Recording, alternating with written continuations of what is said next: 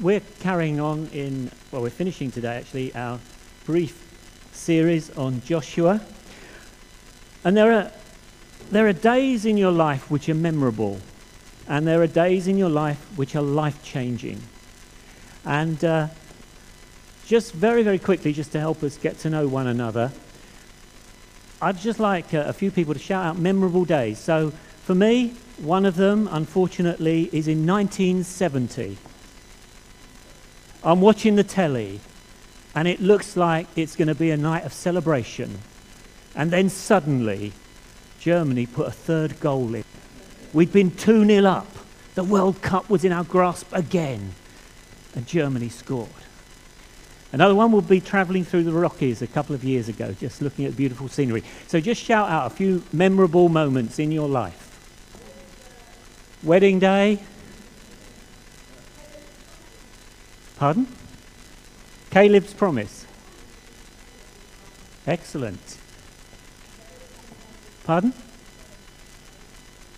Dale baptized. Children and grandchildren. Dale got saved.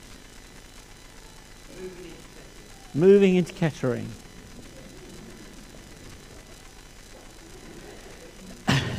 So there are memorable days. Then there are days that are life-changing. And some of them you don't even notice. Life-changing days. Like the day I was born. It changed my life. I have no recollection of it at all. And sometimes life-changing days are like that. There's a day my dad walked into my bedroom and my brother's, just came in and said, "I'm sorry. Mum died last night. 14 years old. My brother was 10. And then he just said, "You can choose whether to go to school." It's like, that's a no-brainer, isn't it? Almost missed the moment. Then there's the birth of our children. Life-changing days. And today we're going to look at one of those days in the life of Joshua. But these events do not just suddenly happen. There's a process going through. And so we're going to look at Joshua. In Numbers 11:28, it tells us that Joshua was Moses' aide from a very young age. As a youth, Joshua grew up beside Moses and spent time with Moses. In Numbers 13 and 14, in Exodus 33:11, we read that when Moses used to go to a little tent outside the people of Israel and he'd meet with God face to face, Joshua was there beside him and often stayed in the tent longer than Moses. In Numbers 13 and 14, we hear that Joshua was one of the spies with Caleb when they'd come out of Egypt as a nation, and Moses sent 12 spies into the promised land. Joshua was one of them. 10 of them came back saying, "Hey, this land, it's full of people we can't defeat." Caleb, as the older guy, said, "Yes, we can." And Joshua stood with him and said, "Yes, we can." Probably went something like this: "Yes, we can. Yes, we can." Caleb and Joshua together. Joshua was used to being around great men. In Exodus 17, he led the Israelites into battle. For those of you who remember the story, Moses was up on the mountain, and when he had his arms uplifted praying, Joshua was winning. When his arms got tired, Joshua started losing. So they put 2 men either side of Moses to keep his hands up, and Joshua pushed through and won the battle. And God says to Moses, "Let Joshua know he was winning when you were praying." In Deuteronomy 34 verse 9, we read of Moses praying for Joshua. And Joshua is filled with the Holy Spirit. In Joshua chapter 1, after Moses dies, we read this. After the death of Moses, the servant of the Lord said to Joshua, son of Nun, Moses' aide, Moses, my servant, is dead. Now then, you and all these people get ready to cross the Jordan River into the land I'm about to give them, to the Israelites. I will give you every place where you set your foot, as I promised Moses. Your territory will extend from the desert of Lebanon and from the great river, the Euphrates, all the Hittite country, to the Mediterranean Sea in the west. No one will be able to stand against you all the days of your life. As I was with Moses, so I will be with you. I will never leave you nor forsake you. Be strong and courageous, because you will lead these people to inherit the land I swore to their ancestors to give them. He had vast promises given to him. He grew up under Moses, under Caleb. Now Moses was dead and he was given these vast promises. So he made some plans. He sent 2 spies, as we read about a couple of weeks ago. Just go and spy out the land. I'm going to lead this people into the promised land. I need to know. Google Maps is not going to be invented for 3,500 years. I've got to just send someone, have a look, see what Jericho's like, see what the land's like. So he sends them off. They come back and tell him. He leads the people across the Jordan River just as God told him to. And God exalts him before the people, as we can read in Joshua 4 and verse 14. Then God says to him, circumcise all the men. Just wonder what Joshua thought. Guys, little job for you. I wonder if he took just a hesitant sort of, guys, just gather round. God has told me, little job. Time for circumcision again. Then he leads the people to celebrate the Passover. A great celebration of their deliverance from Egypt. It is on that day that the manna stops coming to feed them and they start eating the food of the promised land. Joshua was now ready for taking the land. The people were pure. They were eating of the produce of the land. He'd made his plans. He'd had a look at Jericho, the city they were going to take. He was chosen. He was trained. He'd received promises. He'd been anointed. And he was prepared. I hope you feel like that. Chosen by God. Been trained in the purposes of God, some for many years, some for a few weeks.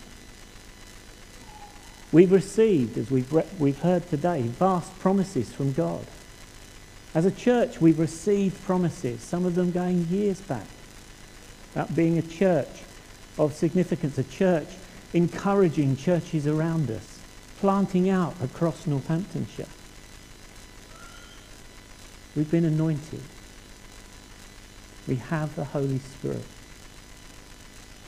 We are prepared to move into the purposes of God. I believe that with all my heart. God has been preparing us. We are ready to go, just like Joshua. But he had one more lesson to learn. A significant day. Joshua chapter 5, verses 13 to 15. Now when Joshua was near Jericho, he looked up and saw a man standing in front of him with a drawn sword in his hand. Joshua went up to him and asked, "Are you for us or are you for our enemies?" "Neither," he replied, "but as commander of the army of the Lord, I have now come." Then Joshua fell face down to the ground in reverence and asked him, "What message does my Lord have for his servant?" The commander of the Lord's army replied, "Take off your sandals, for the place where you are standing is holy ground." As Joshua went for a walk that morning, went to have a look at the city of Jericho. And I want to labour this. He knew he was chosen. He knew he was anointed. He knew he had promises. He knew he had been trained. He knew he had been prepared. And you could tell that because when he comes upon this man, he doesn't wonder, what should I say? He doesn't back off, oh, maybe I can find a way around him. He just confronts him.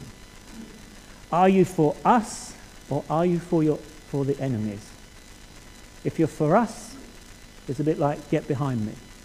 If you're for our enemies, I've got a sword and you're dead. It is generally agreed that this person was a pre-incarnation of Jesus. He's commander of the Lord's army. And in Revelation chapter 19, you can read this. This is the Apostle John. "I saw heaven standing open, and there before me was a white horse, whose rider is called Faithful and True. With justice he judges and wages war. His eyes are like blazing fire, and on his head are many crowns. He has a name written on him that no one knows but he himself. He is dressed in a robe dipped in blood, and his name is the Word of God. The armies of heaven were following him, riding on a white horse and dressed in fine linen, white and clean. Coming out of his mouth is a sharp sword with which to strike down the nations. He will rule them with an iron scepter. He treads the winepress of the fury of the wrath of the God Almighty. On his robe and on his thigh he has a name written, King of Kings and Lord of Lords." That is only Jesus. King of Kings and Lord of Lords. Joshua, chosen, trained, promised, anointed and prepared. And he missed Jesus.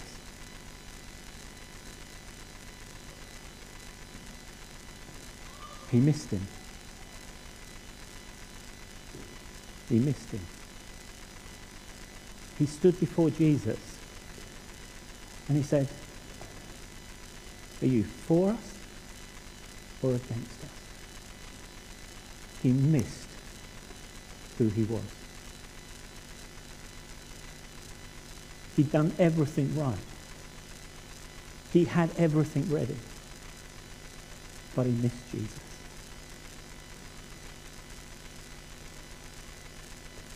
And I believe, all my heart, it's important for us to hear that. Because of the purposes of God for us. What's important here is not that Joshua missed Jesus, but what Jesus does at this point. He says to Joshua, "I'm not for you. I'm not against you. I am your Lord. I am your Lord. I am the commander. Joshua, you're all ready. You've sent your spies out to find out a little bit about the land. Even now you're looking to see what you're going to do. But what you're going to do is what I tell you." He doesn't rebuke Joshua. He doesn't tell him off. He just says, "I'm coming as your commander. What happens from now on is going to be led more directly by me. I've spoken to you. I've told you where you're going. I've given you the promises. I've anointed you. I've trained you and prepared you. But now I'm going to lead you more directly." And then Joshua takes Jericho by walking round 7 times. Not by battle, not by power, not by might, but by God's Spirit, Jericho falls.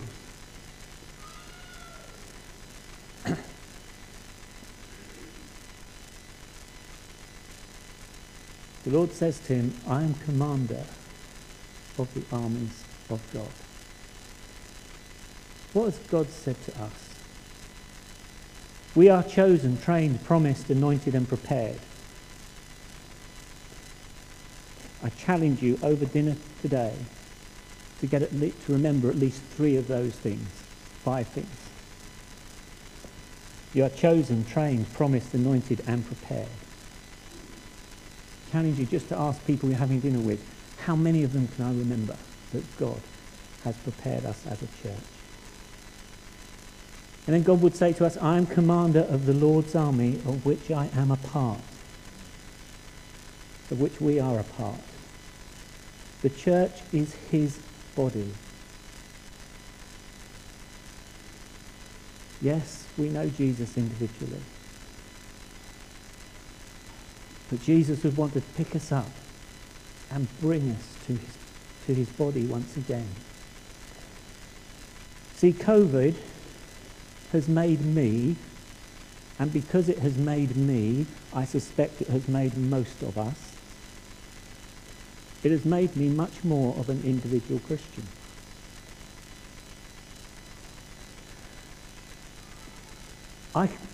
I've flicked through numerous churches, having a look. Oh, I like their worship. I like the way they do their notices. Oh, I like their preachers. It's made me more of an individual. I've sat at home, rather oddly watching myself preach on the telly. Sort of out-of-body experience. And I've not had to worry about turning up to church. How can I use my gifts in the body? It's just been me and Leslie on the sofa. Well, and 2 cups of coffee and a few biscuits. And suddenly we're back.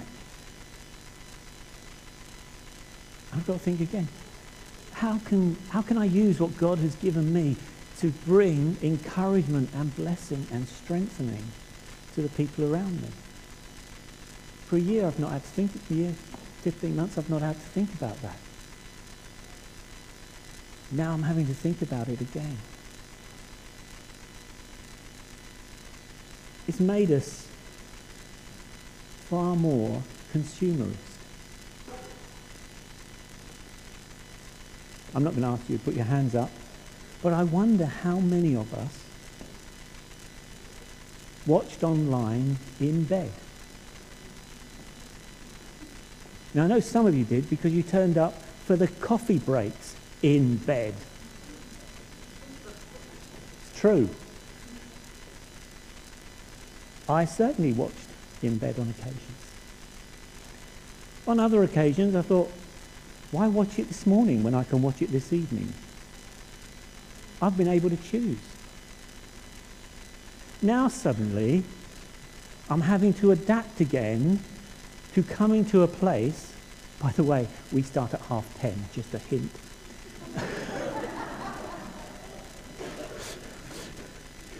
Where I have to come like everybody else at a set time, otherwise we're all just gonna come through the day.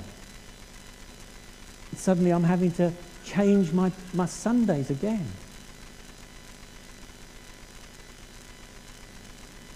I can't just choose when to come to church. Come to gather with his people.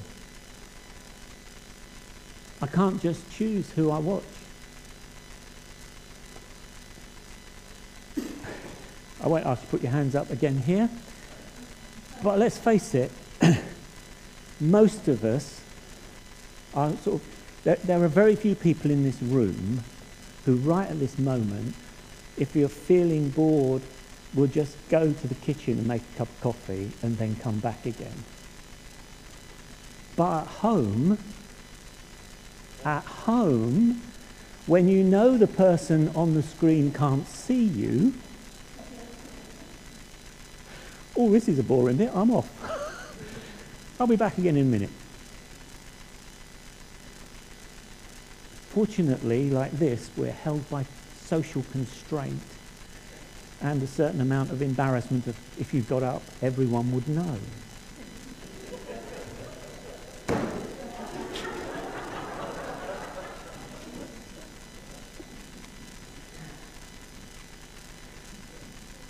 We become more individual, we become more consumerist.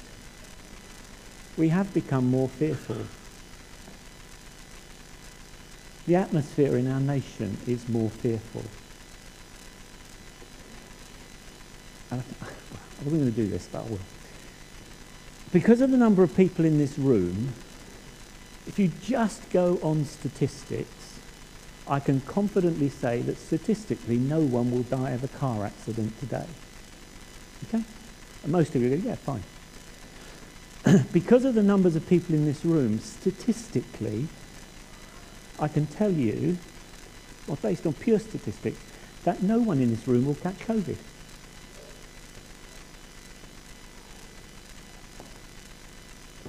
Statistically. Most of you are struggling to believe that, actually, because it's just a pure statistic figure. It's not actually the truth of living life. It's about 0.7% will catch COVID. So you've got to have 100, you had 100 people in here, still the probability is you wouldn't catch COVID. But that's not how we feel. That's not how we feel. And that's something of the fear that has come into our nation. Now there's wisdom, and I'm not knocking, I don't want to say don't do anything about COVID. I just want to reveal some of the fear that's within us. That's all it's for.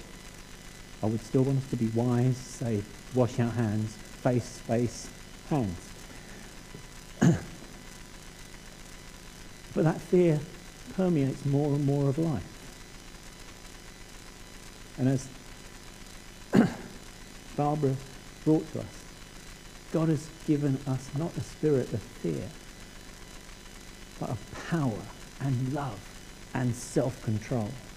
And we've got to take hold of these promises.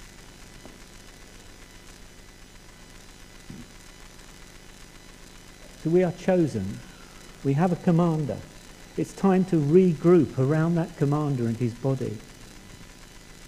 At last time's week of prayer, Helen brought a word, and we were just praying about what we should do as a church. And she said she had a picture. She said the picture is what Open Door should do is a blank page. But what God is writing over here is what we will do. And in the days ahead, he's going to transfer this onto this blank page. But at the moment, the blank page is blank page. And actually, Adrian and I are happy with that. We want to regroup, reconnect together, regather together before we rush out and do lots of things. But God has it written down for us. And I would, obviously I would in a way, but in the coming week of prayer, I believe with all my heart that it's crucial that the majority of people get there. Because we will hear God together, and he'll begin transferring some of the writing that he's written down for us onto this blank page.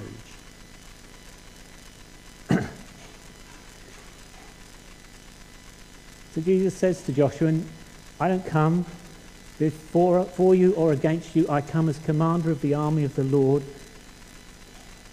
And Joshua fell face down and said, what message do you have for his servant? And Jesus says to him, take off your shoes, for this is holy ground. God would say to us, we are a holy people. We've been brought with a price. We are not our own. We cannot do what we want. We do what we're told. By a loving, kind, generous, compassionate, holy, and purpose-driven God who is looking to win the world for himself. we are called to serve him in holiness. We're in a time of adjustment. We're in a time of regathering. Joshua had been doing everything right. He hadn't got anything wrong. And I believe we are in that place. We've come through the COVID anomaly of being in our own homes watching a screen. We've come through that well. We're moving on in God's plan. But now God is saying to us, I come again. Revelation 3, verse 19, which is so often used incorrectly to draw people to himself, when actually it is a word to the church. And I believe it's a word to us. Revelation 3, verse 19. Those whom I love I rebuke and discipline, so be earnest and repent. Here I am, I stand at the door and knock. If anyone hears my voice and opens the door, I will come in and eat with that person, and they with me. That's Jesus to his church. Jesus wants to sit down with us. He wants to talk to us. I've got ideas about what we should do as a church. You've got ideas about what we should do as a church. What we need is to stand before the commander of the Lord's army. Bow down. This is holy ground. We want to do what you want us to do. We want to worship you for who you are. We want to serve you in our homes, in our jobs. We want to serve you in projects of the church, in what you want us to do. These are fresh days of hearing from Jesus. And I think for me, and I think for most of us, we need to think about, as a Christian, how individualistic have I become? How consumer-driven have I become? How fearful have I become? Because a holy God is standing among us and saying, I'm ready to lead you. I'm ready to take you where you've not been before. A land flowing with milk and honey. A land of growth. Personally, a land of growth numerically. A land of growth in the blessing, the power, and understanding, enjoying the love of God and the family of God that he has put us in as part of his church here at Open Door. And we stand.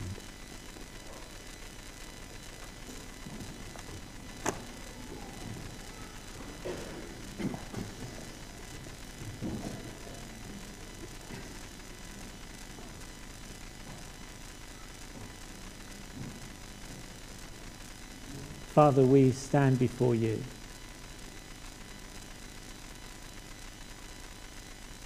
We thank you for what is written in your word to encourage us, to teach us, and to train us. And as Joshua stood before you and he failed to recognize who you were, and yet you embraced him and led him on, took him more into your presence, so he had to take his shoes off because of the holiness. So we stand before you as your church, Open Door. Say, speak, Lord. Your servant hears. Speak to us. Release more of your gifts to us. Draw us together as your family, as your body here at Open Door. Draw us together in worship and celebration of who you are. Draw us together in supporting and encouraging one another. Draw us together in making this a safe place for us to come, to learn, to make mistakes, to be given second chances. To not worry about whether we've done the right or the wrong thing, but to know that we're loved by a God who is gracious, compassionate, and merciful. and strengthen us by your Spirit, that we might do the exploits that you have for us in the days ahead. We are your people.